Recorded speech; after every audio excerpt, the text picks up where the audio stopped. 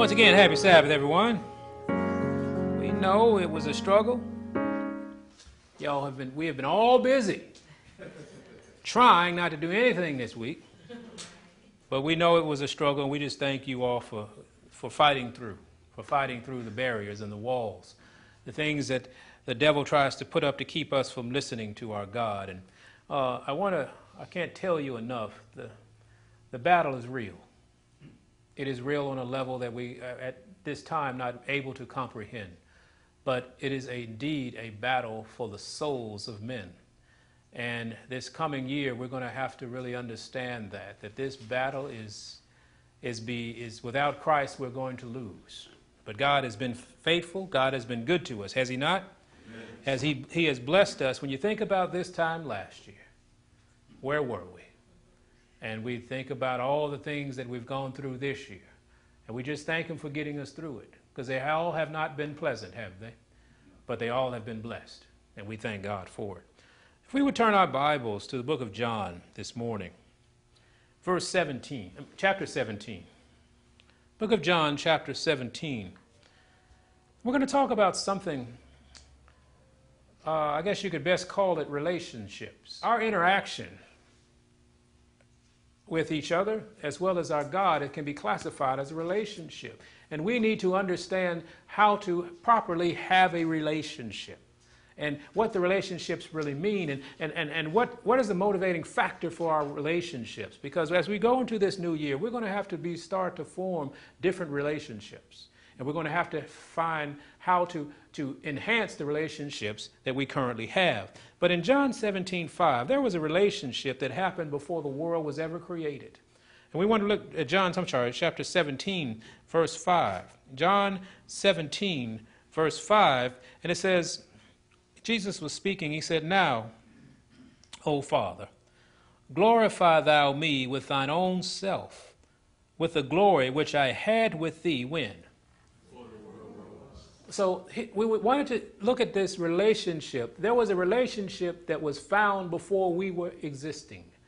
The relationship between the Father and the Son. And He said, glorify. He said, I want to be where I was. I want to have you in me where I was before any of this took place. Before there was anything created, I was with you. So there's an eternal relationship between the Father and the Son that God wants so desperately for us to participate in. But always understand, no matter what the world is offering and what the world is coming at you with, there's an eternal relationship that exists that we can be a part of.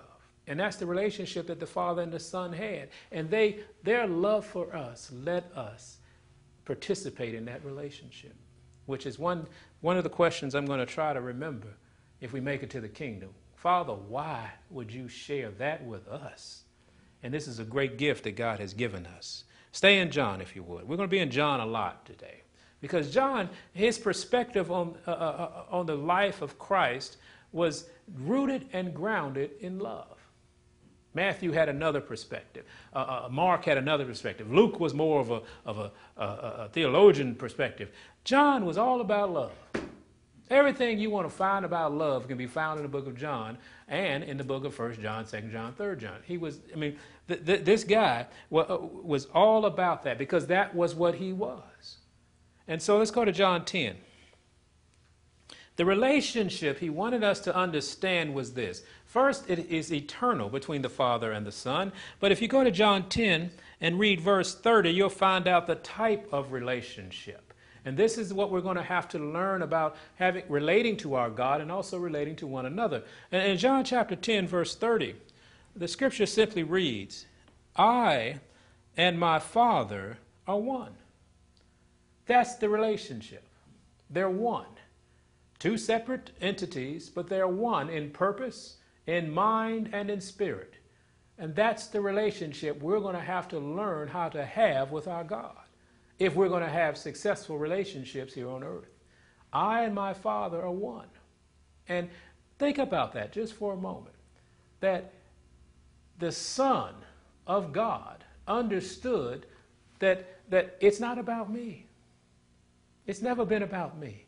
Me and my Father are one. It's about my Father, what my Father wants. And that's what gave him the most joy on earth, doing the will of his Father. So we have an eternal relationship, and we have a certain, and it's built upon the oneness of heaven.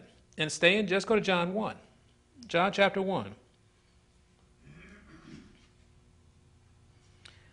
Now we have a relationship between the Father and the Son, but now they introduce something. They introduced another body into their love, into their relationship. And we read this in John chapter 1, beginning at verse 1. John 1, beginning at verse 1, it says, "In the beginning was the Word." Now we found out that there was a relationship before the beginning. Amen? But he says, "In the beginning was the Word, and the Word was with God, and the Word was God. The same was in the beginning with God.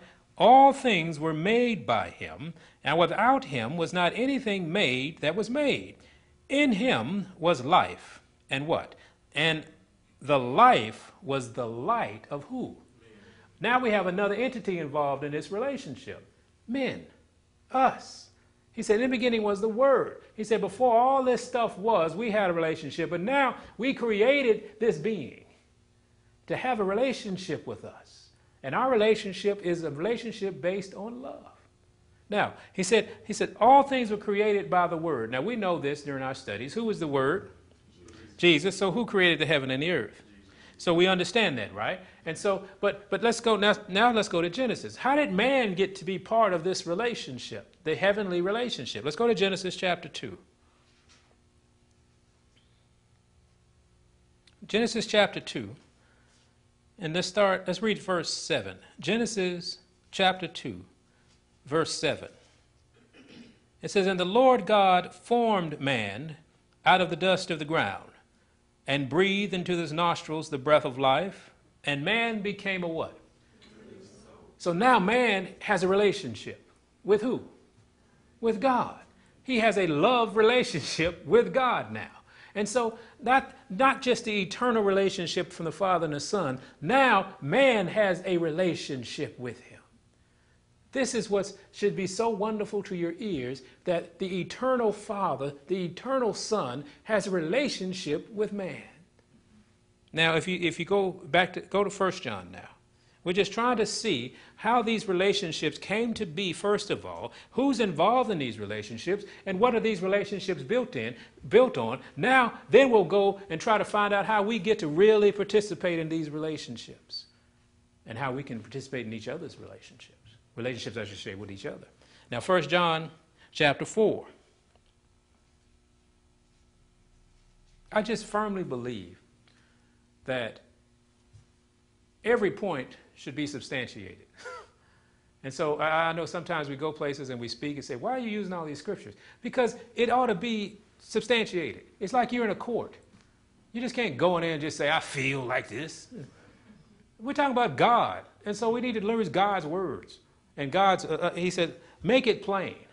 And this is why we use all these scriptures. This is why, Morgan, we say this is the reason why we came to this conclusion. Because there's enough people out here coming to conclusions with no reason. And so we have to be a people that don't do that. But in 1 John chapter 4, verse 16, he says, "And we have known and believe the love that God hath to us." God is what? Love. "And he that dwelleth in love dwelleth in God, and God in him." The relationships we have been talking about are built and sustained on the word love. God love. Because God is love, right? So these relationships between the Father and the Son of man that they have with us and they want us to have with them are based totally on love. It was like that in the beginning. What happened? Man formed another relationship. See, at first it was okay. The Father, it was the Godhead. And when he said, "Let us make man in our own image, in the likeness of us." And then it was man. And so man and the Godhead, they had this love relationship together. Then what happened? Man formed another relationship. Go to Genesis if you would. We won't read the whole story. We'll just read Genesis 3 and just a few verses. Man. Not the Father. Father didn't give up. The Father didn't stop. Not the Son. The Son didn't stop. It was man. Man formed another relationship. Man cheated on the relationship. Now look at this, Genesis chapter 3. Let's start at verse 4. And the serpent said unto the woman, Ye shall not surely die. For God doth know that in the day ye eat thereof, then your eyes shall be open, and ye shall be as gods, knowing good and evil. Man sought out another relationship. This relationship that they formed at this time caused death, destruction. It caused pain and agony. But man was left free to make another relationship. And it was a terrible one. It was not based on love. That relationship was based on self-love. And we're going to look at that today. Do our relationships based on self-love or true love? And that's when we'll know what relationship we're really in. Now, but because true love didn't sever the relationship, God didn't stop. That love he had for us, it didn't stop. Go to 1 John. Go back to 1 John. It did not stop. And this is when we find out what true love really is and the relationship that the Father still wants to have with us. He said in 1 John chapter 4 again, let's go down to 9. 1 John chapter 4. And let's start at verse 9. It says, In this was manifested something called the love of God toward us. Because that God sent his only begotten Son, you know, the one that had the eternal relationship with the Father, the one that created earth and heaven and all the things therein. He said, the Father sent the Son into the world that we may what? Live. Why? Because that's what a love relationship does. You messed up, I'm going to love you through it. That's when we start understanding what our relationship is based in. He said, verse 10, Herein is love. Not that we love God, but that he loved us and sent his Son to be the propitiation for our sins. See, now we're going to start understanding what true love is. We did not deserve it. We chose another relationship, right? But God says, I'm going to love you through it. I'm going to give you this opportunity because I love you. I understand the nature of our relationship. I'm forever for you. And so just because you went astray, I'm still forever for you. And I'm going to make a way. I'm going to sacrifice my only begotten Son because I love you that much. And that's what my relationship is built on, love. And so what did he do? He sent Jesus, the one with the eternal Father. He sent him to die for us because of love. Not because we loved him. We didn't even know how to love Jesus. We're still learning what that is. But he said, I didn't wait on you to understand what I was doing. I did it because my relationship with you is built on love. How many relationships are we in now? What are they built on? We'll find out because love relationships will get through the storms. Relationships built on something else tend to fall apart. Still in 1 John. Let's go up to verse 7. 1 John chapter 4.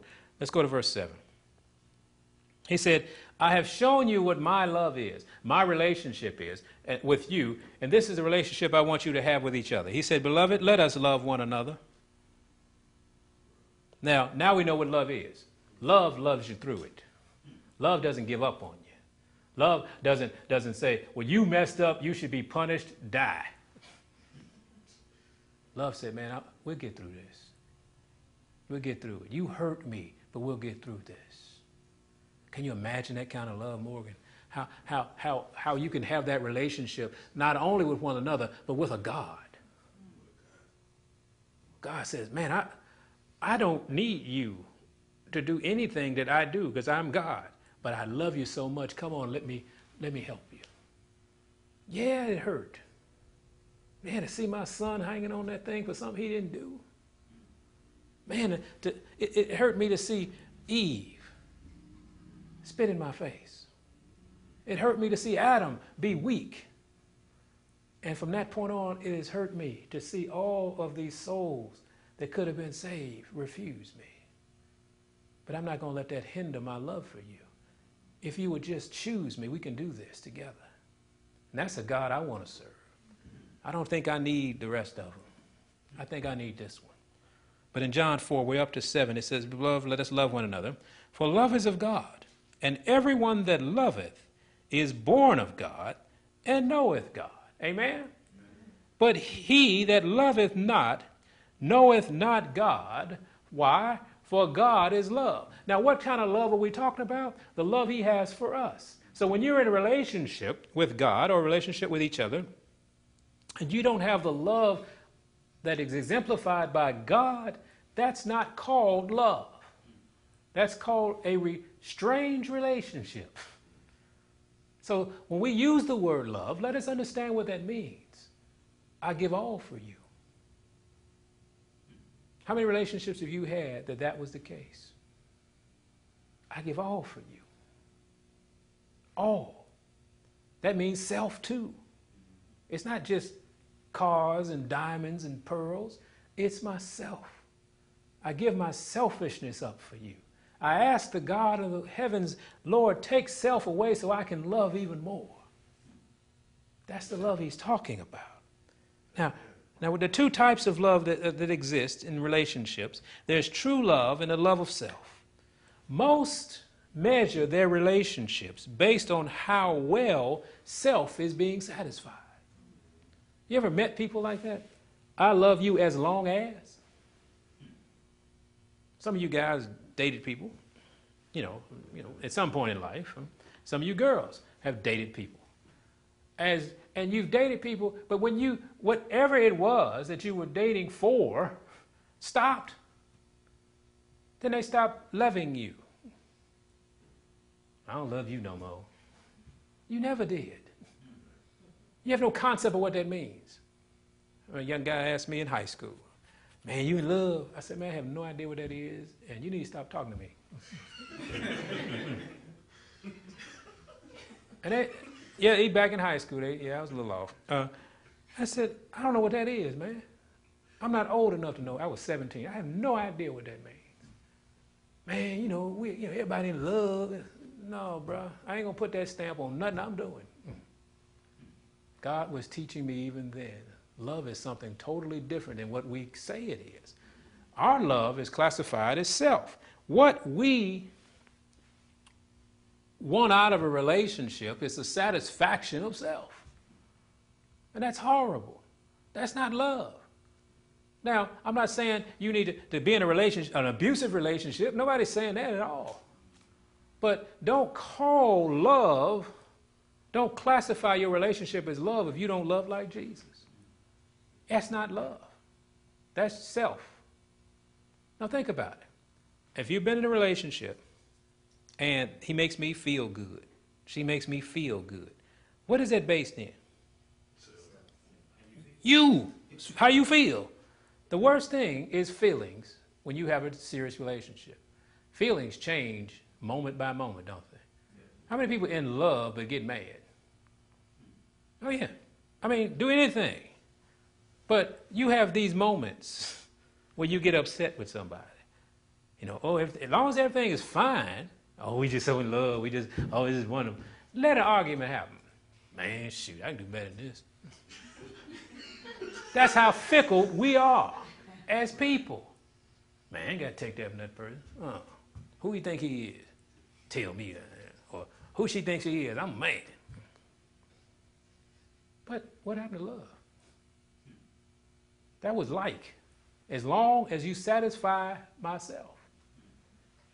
Always, before you get in these relationships, understand you're not looking for somebody to satisfy you. That's a waste of time. Most people get married because, they complete me. They give me everything I want. They satisfy all the needs. They fill all my needs. That is a selfish way of looking at stuff. And you will always look that way. You will always be wrong when you choose somebody because it's not about you. How did Christ do it? What did we bring to the table but pain and misery? But he loved us anyway. He said, I love you more. I'm going to love you so much, I'm going to teach you what love is. Now, then you know what God did? He gave us a love manual. That's right. And, people say, that's the Bible. You know where the love manual is found? Exodus chapter 20. So turn to Exodus chapter 20. God showed, I'm going to teach you about love. Because there's relationships that first two relationships we need to understand is that there's a relationship with God that we must first have in order to understand what love is. That's true. The second one, you know, we have a relationship with his church. Got quiet in here, didn't it? That's okay, because we're going to hit this one pretty hard today by God's grace. Because this sermon didn't start out the way I thought it was going to end when he gave it to me. Because I'm like, oh, Lord, we're going to say this? It's going to be one of them, I say it's going to be one of them feel-good sermons. Yeah. Be one. This is my last Sabbath this year. And at least we have one this year. That nobody's toes get stepped on. He said, yeah, it's wonderful. They put it in there. Oh. But we have to have a relationship with God so he may teach us how to love. Not only how to love him, but love one another. Don't you want to be in a relationship where somebody godly loves you? Now, godly love is strong. Godly love is, it will keep you out of a lot of foolishness. You won't even be bothered with most stuff because I love you as God loves me. I'll give it all for you. Even when I want to go left and you say, well, we ought to go right, man, I'll go right with you. You know, as long as you ain't killing us. But, you know, because most of the time, most arguments we have in relationships are based on life-threatening moments. It's more like I want pasta and I want pizza. It's that kind of stupid stuff. Man, she know I like pasta. I don't know why she keep picking it. Is that something to fall out over? It ain't a federal case. Just eat the pasta and be quiet, dude. Be happy somebody made you something to eat. And say, I love you so much, I'm going to stop complaining. Because I know when people complain against me, it makes me feel bad. You really think your spouse hates you and wants you to just be miserable? Most times, that's not the case. Now, you got some knuckleheads out there, but we're not talking about those people. We're talking about y'all. Y'all don't hate each other. Y'all just have difference of opinions on some things. Don't let those difference of opinions let y'all fall out, because God didn't fall out with the difference of opinion that Eve had. In Genesis. That was a big difference of opinion. He said, you shall not surely die. She said, He didn't fall out with him. He said, man, we got a problem. I'm going to love you through it. But our relationship with God is found in Exodus chapter 20.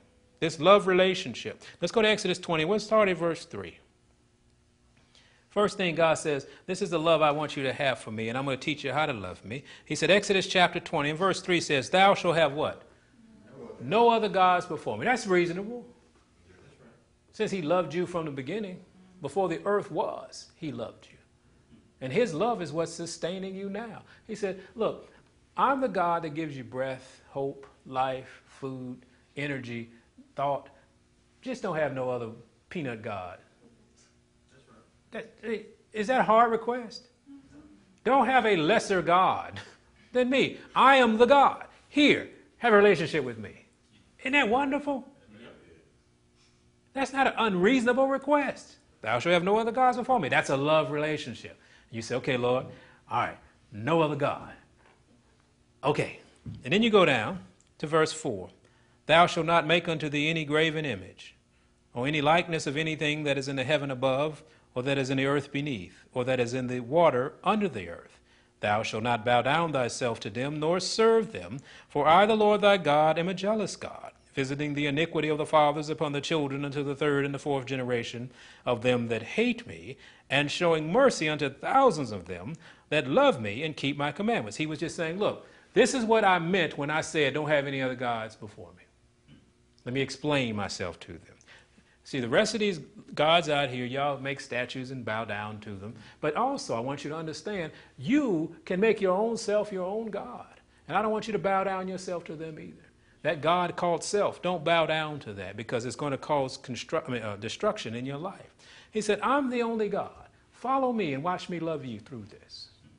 And so I said, oh, great, Lord. Wonderful. Wonderful. He has shown us the way, has he not?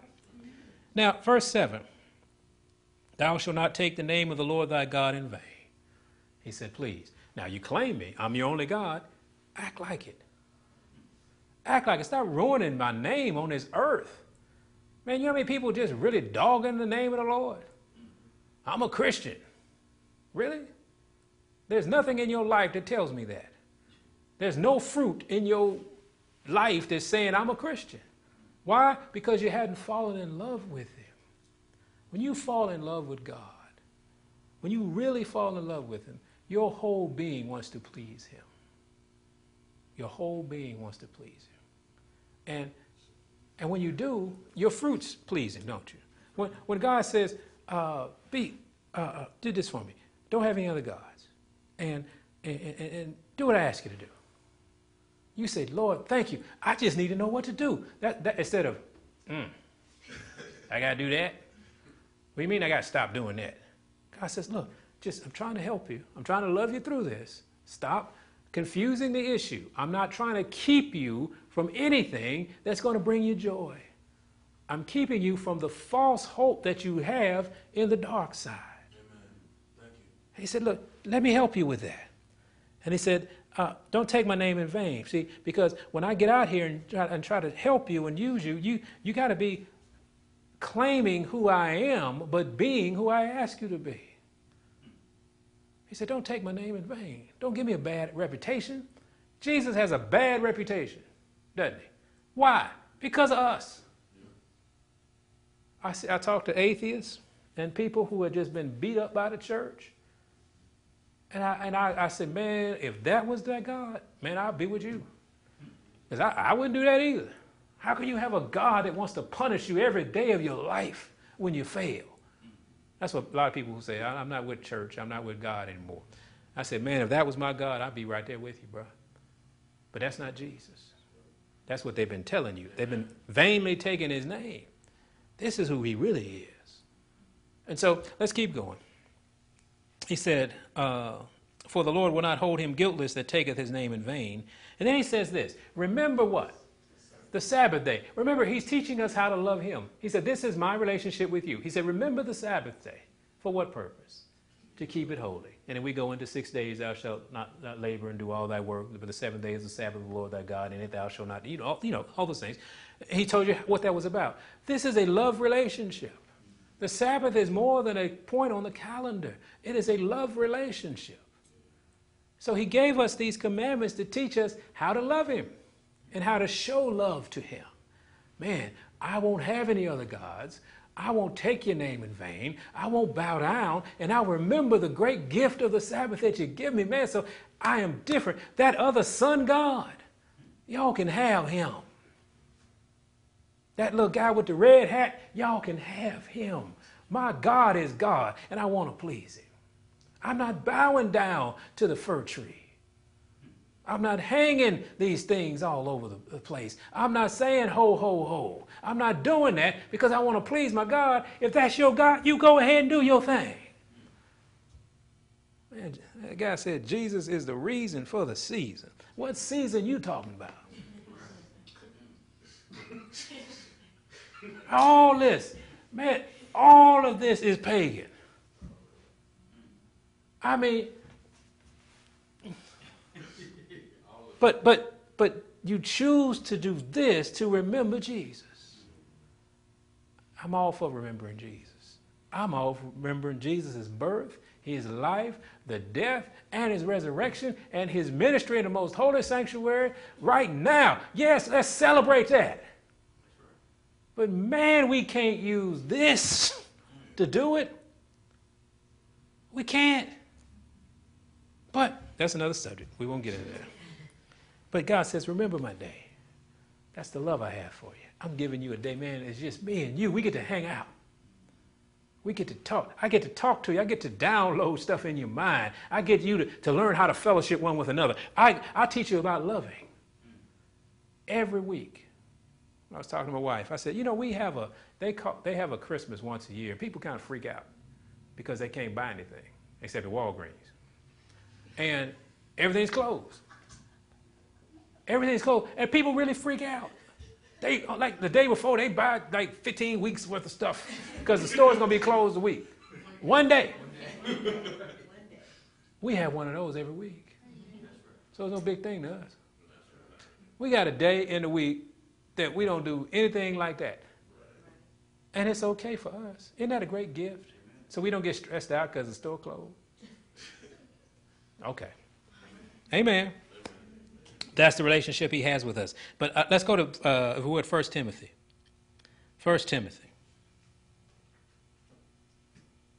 God says there's another relationship. Because you love me, and because you love my Sabbath, and you love my everything about me, and what this relationship, I started something I wanted you to deal with. And in 1 Timothy chapter 3, I believe it is. Let's go to 1 Timothy chapter 3.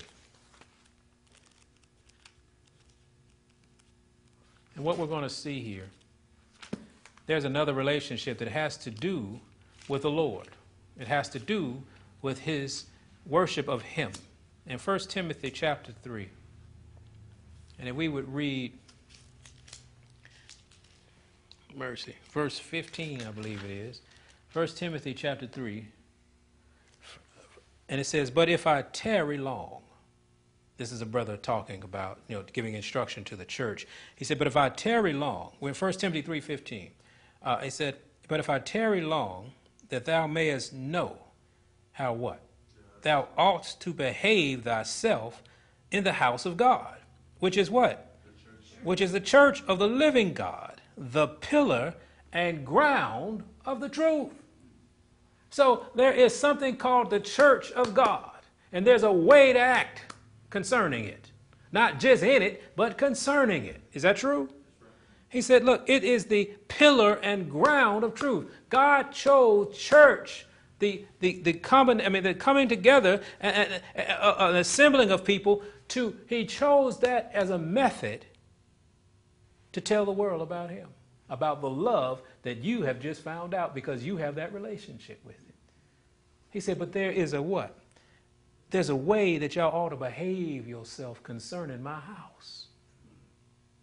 See, if you got a relationship with me, you got to have a relationship with my house. Because where does he live? Revelations chapter 2 teaches us he uses the church to tell the world. The messages always come to the church. But there's a way you ought to behave, is it not? When we were little, we knew there was a way to behave in church, didn't we? You didn't run all them down the aisles, did you? Man, you step out of line. One of those ladies with them white shoes would make sure that you got put back in place. There was a way not only to act in the house of God, but there's a way to act for the house of God. Go to Haggai, if you would. The book of Haggai. If it's the ground of truth, it's the pillar of truth, it's the church of the living God, we must understand there's something we must do. And we're going to find out very shortly that there's a difference between church goers and church members. Because we're in search of church members now, not church goers. We're not looking for church jumpers. Anybody know what a church jumper is? It's an individual who goes from place to place until they find a church that tells them they don't have to change. They go from house to house. They'll stop even going to church because, I have my own interpretation and I don't want to be told what to do. There's a lot of churches you can go to, man, they don't tell you nothing. But listen to this song. And man, by the time you leave that church, you're just so wired, you're so inspired. Too bad it's not the Holy Ghost that's doing the inspiration. But you feeling good, you coming out there doing, man, that was all right. Well, what'd you learn? Man, that music. That was all right, man. Did you hear what's his name? Junebug. He was really doing it. And the pastor got up there. He was just, man. He was hollering, and you could tell he was full of the ghost. Yeah, he was. It was a ghost, all right. But they go from church to church until they can find the demons inside can find a comfort zone. I often remember the account of when Jesus had to cast out some demons in a man. The man was in church, and the demons were so comfortable there. The demons could just sit there in the church because there wasn't nothing being said. There was nothing from God being told. There was no adjustments that needed to be made. That demon could have sat in that church for 60 years and it'd have been just fine. But as soon as the truth walked in the door, that demon said, oh, what are y'all doing in here? And so I would, counsel you to find a church where the demons aren't comfortable. The demons that are in us aren't comfortable. We're easy to point out demons in others, but Legion be his name. And sometimes we have them. But we don't want church jumpers. Well, I'll take that back. Let the church jumpers jump on in here and see what happens. Maybe, because maybe we were church jumpers at one time, but something happened to us and we stuck. Church comers, they come for one purpose. They come to be fed. That's okay. Shouldn't you be fed? You should get fed. But that's not how you ought to act concerning God's church.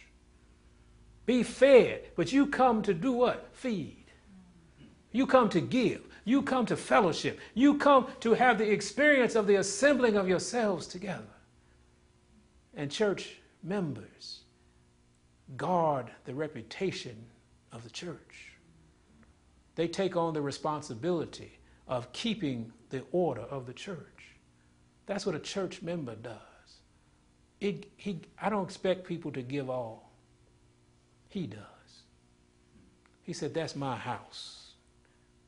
You come to my house. Go to Haggai chapter 1. See, we're looking for church members in 2015. We've had a lot of church comers, church goers, church jumpers. But we're looking for members. Members of his church. Amen? Amen? And you happen to be sitting in one of his churches. Amen? Amen. And you happen to be listening. You happen to be watching. Okay, so I don't want anybody to think they left out. Haggai chapter 1, let's start at verse 2.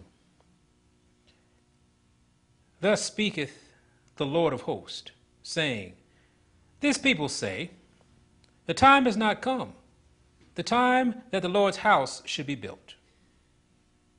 Then came the word of the Lord by Haggai the prophet, saying, is it time for you, O ye, to dwell in your sealed houses, and this house lay waste? Good question.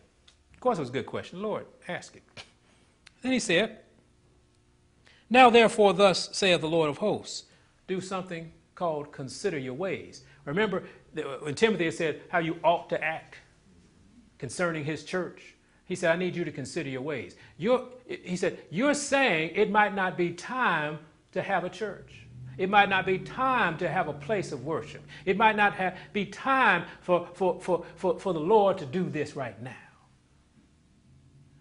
And the Lord said, let me ask you something. Is it time for you to dwell in your houses and the house of God lay waste? Church members don't let God's house lay waste. They do everything they can to make sure God's house is taken care of. Some people say, well, that's the Lord. He take care of his own house. The Lord could do that in an instant. But the Lord is trying to find and save church members. He's trying to refine us. So he puts us in circumstances that cause you to make a decision. He said, he asked the question, you dwelling in your sealed houses, and my house lay waste. Now verse 5 says, therefore, thus saith the Lord of hosts, consider your ways. Ye have sown much and bring in little. Now that's a hard thing, man. Work all week and broke. He said, he did this. He said, ye eat, but ye have not enough. Ye drink, but ye are not filled with drink. Ye clothe you, but there is none warm. And he that, earneth wages to put it into a bag with hope. You always don't have anything. I got 2 jobs and I don't have anything. He said, that's because you living in your sealed houses and my house lay waste. You don't care about the house of God. That's why he said, consider your ways. He didn't say, I'm going to kill you because of this. He said, just consider, because right now you're living under mercy because you didn't know. You didn't know. But he said, I love you. Remember, we started out saying, God says, I'm going to love you through it. Amen? And so let's keep going. Thus saith the Lord, verse 7 of hosts, consider your ways. Go up to the mountain and bring wood and build the house, and I will take pleasure in it, and I will be glorified, saith the Lord. Ye look for much, And lo, it came to little. Anybody have any big plans? And it just fell flat. We're just trying to give you the reason why your life sucks. Let's go. He said, ye look for much, and lo, it came to little. And when you brought it home, I did blow on it. Man, I have lived that life. Man, what happened to the money? And you don't know. You can't figure out why it's gone. Or you can't figure out why the plan fell apart. Or you can't figure out, we had this thing going and it just fell apart. Well, God says, why? Saith the Lord of hosts, because of mine house that is waste, and ye run every man into his own house. Now listen, I want y'all to understand this. God's not saying that you shouldn't have a house. Okay? But like we talked about in Sabbath school earlier, put me in front. Seek ye first the kingdom of God, and I'll give you your house. And I'll give you your house more abundantly. And I'll give you things that you don't even know because your ways are so crooked. I'm going to make you something better than you ever could be. But I need you to consider my house. Consider my ways first. And if you do that, I'll show you what love can do for you. Because I have all. Jesus said, I am all in all. I have it all. Now, I want to share it all. But you got to give up your ways. Sounds like a good deal to me. I don't care if you have an 18,000 square foot house and 17 Bentleys in the driveway. In the garage, I'm sorry, you don't park Bentleys in the driveway. God says, that's nothing. You have no idea what I am. I can give you more than that if necessary, but I can give you the joy you thought all that was going to bring you. But look at my house. My house has holes in the ceiling. My house has things that, like they just have to piece it together. My house lay waste while yours doesn't. And I'm the one that gave you the house. You see, church members, there's a responsibility to God for his house. And when his house lays waste, now his house lays waste because his house, why is his house in debt? Why is his house, why does he have to worry? He said, well, why the light bill ain't paid? Now, think about it and pray about it. God gave you all that you have. What's amazing about it, I can tell you this. When something major happens in your life, you'll find out what's real and what's not. Let your child get sick. You'll leave that job. Don't the people at school call you when your child gets sick? And what do? Depending on how sick it is, or if you know your child playing, just let them stay there. But, Manny fell off the monkey bars, and broke his arm. Do you think a meeting is going to keep you? I'm out. It's $1 million deal, Juan. It'll be there tomorrow, but I got to go. Or if you get sick, who do you call when the doctors say they can't find anything? Who do you call? The physician? No, you say, Father, have mercy. He said, well, if I'm that, don't I at least have a place to, that people can come and hear? That's right. So we got to find out what's most important to us. Is it us or God? And believe and trust him enough to know he's going to take care of you better than you can take care of yourself. Amen. I know he's better than me. I've been with me all my life. How about you? Can he help you? Has he helped you? Amen. Well, just understand there's a relationship with God and there's a relationship with his house. And believe me, if you don't believe that, let him blow on you a little bit. Let that bag of money you put in the bank, watch what happens to it. Quiet as it kept, your money is losing value every second that you're alive. You put $1 million in the bank yesterday, it ain't $1 million anymore. So why not help the Lord? Because he's going to help you. He's been helping you. Amen? Now, there's another relationship. What about each other? See, we found out the relationship between God and man and what our relationship is and what he's going to do for us and what our obligations are to him. What about each other? Go back to Exodus. Remember, Exodus 20 is a love manual. That's all it is. It's not the commandments. It's a love manual. Say, hey, man, here you go. When you love, this is what's going to happen. And you tell me that you wouldn't want to live in a society that it is fashioned after Exodus chapter 20. Let's go to Exodus 20:12. Here's a relationship you need to tighten up. Honor thy father and thy mother, that thy days may be long upon the land which the Lord thy God giveth thee. That's a neighbor relationship. Amen? He said, love that. Honor your father and mother. Anybody here not honoring your father and mother? Let me tell you something. Your life is going to be miserable because you didn't do this. It'll never be right. It'll never be right. Honor them. Oh, my daddy was a Rolling Stone. And my mama, she wasn't no good. And he didn't say honor your father and mother if they right. Are you here? You alive? Somebody gave birth to you, right?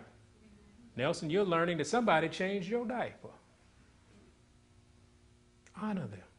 Give them the respect due to your parents. Amen? Amen? Then he said, verse 13, thou shalt not kill. Would you love to live in an environment where death is not, murder is not around?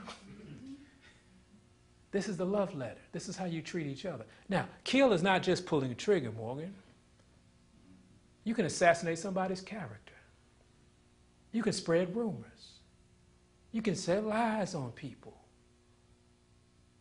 Wouldn't you love to live in an environment where that's not the case? Amen. Then he says, thou shalt not steal. No, I'm sorry, I skipped over something. Thou shalt not commit adultery. Oh, wouldn't you love to live in if your marriage is adultery free, wouldn't that be wonderful? Amen. Your life would be different, wouldn't it? And it can be. It can be. Because you've learned how to love. See, in adulterous relationships, it's because you don't love each other. You don't know about love. You don't care about the other person. Well, I do care. No, you don't. Shut up. You don't.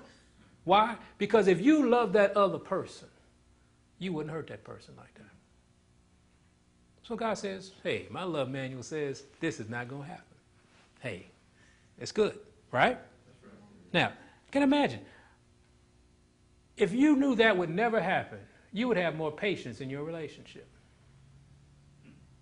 You would respect your relationship a little bit more. It's like divorce. If you know divorce was off the table, you'd work it out. Somehow, some way, you'd work it out. But let me tell you something. You can't pick and choose what you're going to put into your relationship from the Lord. It's got to be all or nothing. You can't say, well, God said this. Oh, well, yeah, he did. But God said all of this, too, that you're not doing. So don't try to put that in this soup of heathenism. I'm sorry. Let's keep going. Thou shalt not steal. That would be nice. What else? Thou shalt not bear false witness against thy neighbor. Thou shalt not covet thy neighbor's house. Wouldn't that be wonderful if you didn't have to spend your entire existence trying to be like somebody else? There would be no commercials on television. There will only be infomercials. I inform you this product exists. He said, thou shalt not covet thy neighbor's wife. So stop comparing each other's wives. That's the worst thing you can say, man. I wish you were like her. She should hit you in the face. That's a terrible thing to say to your wife. I wish you were more like her. Well, first of all, why are you looking at her? Right? Why you think she got it going on and I don't? Why don't, if your wife is not what you want, don't you think it's your responsibility to be what you should be? And watch God make her what she needs to be. Because anybody who makes a statement that says, I want her to be like that, is operating from a position of selfishness. So God, when you find yourself, guys, saying that, say, Lord, fix me. I'm selfish. I'm sorry. And watch what God does to your wife. Maybe your wife is being right and you wrong. You ever thought that? Maybe she's trying to do what's right and you don't like right. It works the same way, opposite too. Husbands and wives, the same thing. But God says, look, don't covet your neighbor's wife, man. That means don't covet your neighbor's husband too. Don't do that. Don't praise another man above your husband, unless that man is Jesus. Don't tear your house down. Oh, I wish we could just sit down and have classes on this stuff. Because to us, it's just godly common sense. We could teach young women, don't tear your house down. Young men, don't tear your house down. Because the house starts with you too. I don't know why we're talking about this, but you got to know this. These are simple things about marriage that your grandfather used to share with you, but nobody's grandfather is about anything anymore. Maybe one or two, but nobody's telling you this. And you're dying and you don't know why you're miserable. And some people stay married 25 years just miserable because they don't know this. They don't know the love of God, so they don't know how to love each other. So don't covet your neighbor's wife, nor his manservant. Man, I want that job. Why he get to have that job? What about? Nor his maidservant, nor his ox. Okay? So we won't be coveting oxes. What's our modern day ox? His equipment, his cars, his all his. Why are you coveting that? If Nelson came up here and he got a brand new ox, we said, man, give me a ride. Let me see how that good ox. God bless you with that good ox. Man, that's a good ox. Right? That's love. That we have one for another, right? It's not a covet relationship anymore. It's not a selfish perspective anymore. It's, man, I am happy for you. You got it. I know you've been wanting this. And you know, one day we'll graduate and help somebody get it. I know that's PhD stuff. We are going to help somebody get what they need. There's a lot of needs in this place. And we have the capability of helping somebody get it. Now get out of your pocket. I'm not just talking about money. Help people. Make them better people. Amen? Amen. Now, nor his ass, nor anything that is thy neighbor's. Now go to Galatians. We're going to finish up here. I thought we were going to run out. I thought we were going to be too short. I apologize. Galatians chapter 5. We're going to learn this. See, this is what church members learn. You come to church and you're going to get this instruction, and we're going to learn how to be members of God's body, because we're going to learn how to be brothers and sisters in Christ. We're going to learn that. And make sure you don't say brothers and sisters and leave off in Christ, because we don't even like each other without Jesus. What are the chances that we would even know each other? If Jesus didn't bring you here, I might have seen you and wouldn't know who you were. We would have had no discussion. Not because he's one thing and I'm not. I don't know you. But since we do know one another, don't you think we ought to love one another? The way God asks us to love one another. That's what's going to be fun about this. See, that's what we get excited about, coming together. And that's what you can't do apart. Galatians what? 5? Galatians 5, let's go to 14. For all the law is fulfilled in one word. I wonder what that word is going to be. Even in this, thou shalt what? Love thy neighbor as thyself. Wow. That's it. You know, the second half of the commandments? That's it. Love your neighbor. The love that God and Jesus has for us, have that same love for your neighbor. Amen? If these things are too hard, if the things that you've heard this morning are too difficult, because God is telling you something, you don't feel like doing this, I want you to go back to Exodus.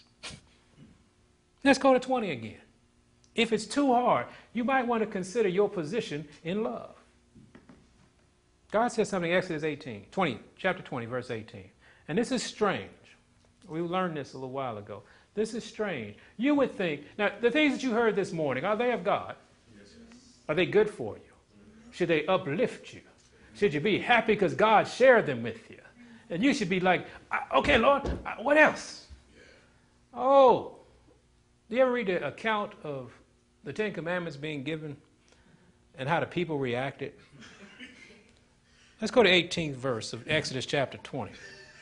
Now, if you're having problems with what you heard this morning, I want you to go to Exodus chapter 20 and verse 18 and see where you are spiritually. We're going to read that for you so you don't have to worry. In Exodus 20 verse 18 we'll begin. And all the people saw the thunderings and the lightnings and the noise of the trumpet and the mountain smoking. And when the people saw it, they just said, man, this is so good that God is speaking to us. What did they say? They said they removed and stood afar off. When the word of God comes and you remove yourself, it tells a lot about you. If the word of God comes and says, hey, man, this is love. This is how you can do this, man. We're going to come together and you do this. And I stand afar off. And what he said, he stood afar off in verse 19. And they said unto Moses, speak thou with us, and we will hear. But let not God speak with us, lest we die. You know what was going to die? The sin in them. The things that God was trying to pull out of them so they could have that love relationship. They cherished those things. They didn't want to give up the ability to be selfish. They said, Moses, you speak to us. And think about that. God was talking to them. He came down and talked to them. And they removed themselves from God. Do we do that? When God says, hey, man, here it is. I ain't ready for that. Let the preacher man over at so-and-so speak to me. See, if I go to this church, they ain't going to tell me those things. So if you got problems with Jesus or his word, consider Exodus 20:18. And are you removing yourself away from God and saying, God, don't speak to us? I've seen people do that even here. Some people say, you teach too hard. How do you teach too hard? He said, we can't do those things. I said, yeah, none of us can. That's what we're here, because God's going to teach us how to do this. But I'm going to move myself afar off because that's too much. That's not necessary. God doesn't require these. He doesn't say we have to do that. He says we are all forgiven. We all are holy. You know, we have no sin. We're all going to be going to heaven, even the pimps, prostitutes, and everybody going to heaven because Jesus died for all of us. So you having to say we got to keep the commandments of God and have the testimony of Jesus Christ, God said that in his word, but we don't have to do that anymore. You ever heard that? Go to John 10 and we're going to close. By God's grace. I want us to understand we have to consider our ways. Because God made a promise to us in John 10. A great promise. But in John 10, we're going to start in verse 25, and it might not seem like a promise yet. But 25th verse of John 10, Jesus answered them, I told you, and you believe not. The works that I do in my Father's name, they bear witness of me. But ye believe not, because ye are not of my sheep. As I said unto you, my sheep hear my voice, and I know them, and they follow me. And I give unto them what? Eternal life, and they shall never perish. Neither shall any man pluck them out of my hand. See, this is where the promise is coming. See, he was telling people, you're not of me because you don't listen to me. You won't hear me. You got another God. You're bowing down to yourself. You got a whole nother agenda. You don't hear me, but my sheep do hear me, and I give them eternal life, and they can never be taken out of my hand. Think about that. You can leave his hand, but they can't take. Who's going to be so powerful that they're going to take you out of the Father's hand? Nobody. But you can take yourself out. But this is the promise. Think about this. He said, and they shall never perish, neither shall any man pluck them out of my hand. My Father, which gave them me, is greater than all, and no man is able to pluck them out of my Father's hand. Amen. Are we happy about that? Just stay in his hand. Just stay there. The devil cannot take you from God. That's right. Do you believe that? No, I don't believe that. Oh, Lord, everybody going off. The devil can't take you from God. He can't. But you can leave God and join the devil. And you know how you do that? When God comes to speak and you stand afar off. You want to know how to have a successful relationship? Learn love. Who's the first person you fall in love with? God. For isn't he love? If you want a successful neighborly relationship, then what should you consult? God. Just go to Exodus chapter 20. Just read that. And say, oh man, that's how my relationship ought to be with. Yeah, that's it. I don't covet anybody. I'm happy you got yours. I'm out here trying to get mine. And let me help you in this. Oh, I'm not going to damage your reputation. I wouldn't do that. I'm not going to tell falsehoods to make myself look better. I'm not going to do that. Because we're in love, man. I love you, you love me. We don't take care of each other. And the rest of the world who's trying to come against this power, my Father said they can't touch you. Isn't that wonderful? You want a relationship like that? Now you know what kind of relationship to look for, don't you? Who out here trying to get married? Now you know what to look for, don't you? Have you married Jesus? If you ain't married Jesus, you ain't going to be no good for nobody. I want you to look at it just like that. I don't want you to look at, they not good for me. No. You aren't good for anybody until you marry Jesus. Until you and him have that love relationship. Then you just go keep being single. Because why would God bring you a precious gift to a bum? Think about that. Men out here trying to get married. I want God to send me a wonderful wife, and you break out your list. She need to be this. No, she just need to be Proverbs 31. Oh, I want a Proverbs 31 woman. Industrious woman. A woman who works with her hands. A woman who cares about. A woman who knows how to do things. A woman, and you a bum. Why would God send that to you? Why don't you say, God, make me not a bum. Help me be a child and a man of God. And guess what'll happen? Then all of a sudden a daughter of God will show up. And vice versa. Daughters, you're looking for a man, I want a man of God. Be a woman of God first. You're a woman of God. God has men out here. He really does. Devil has a lot of bums out here. And you don't want one of them. Amen? Amen. What did we learn today? Love. Love. Relationship love. Amen? We're going to practice it, and we're going to prosper. Amen. Let's have a word of prayer.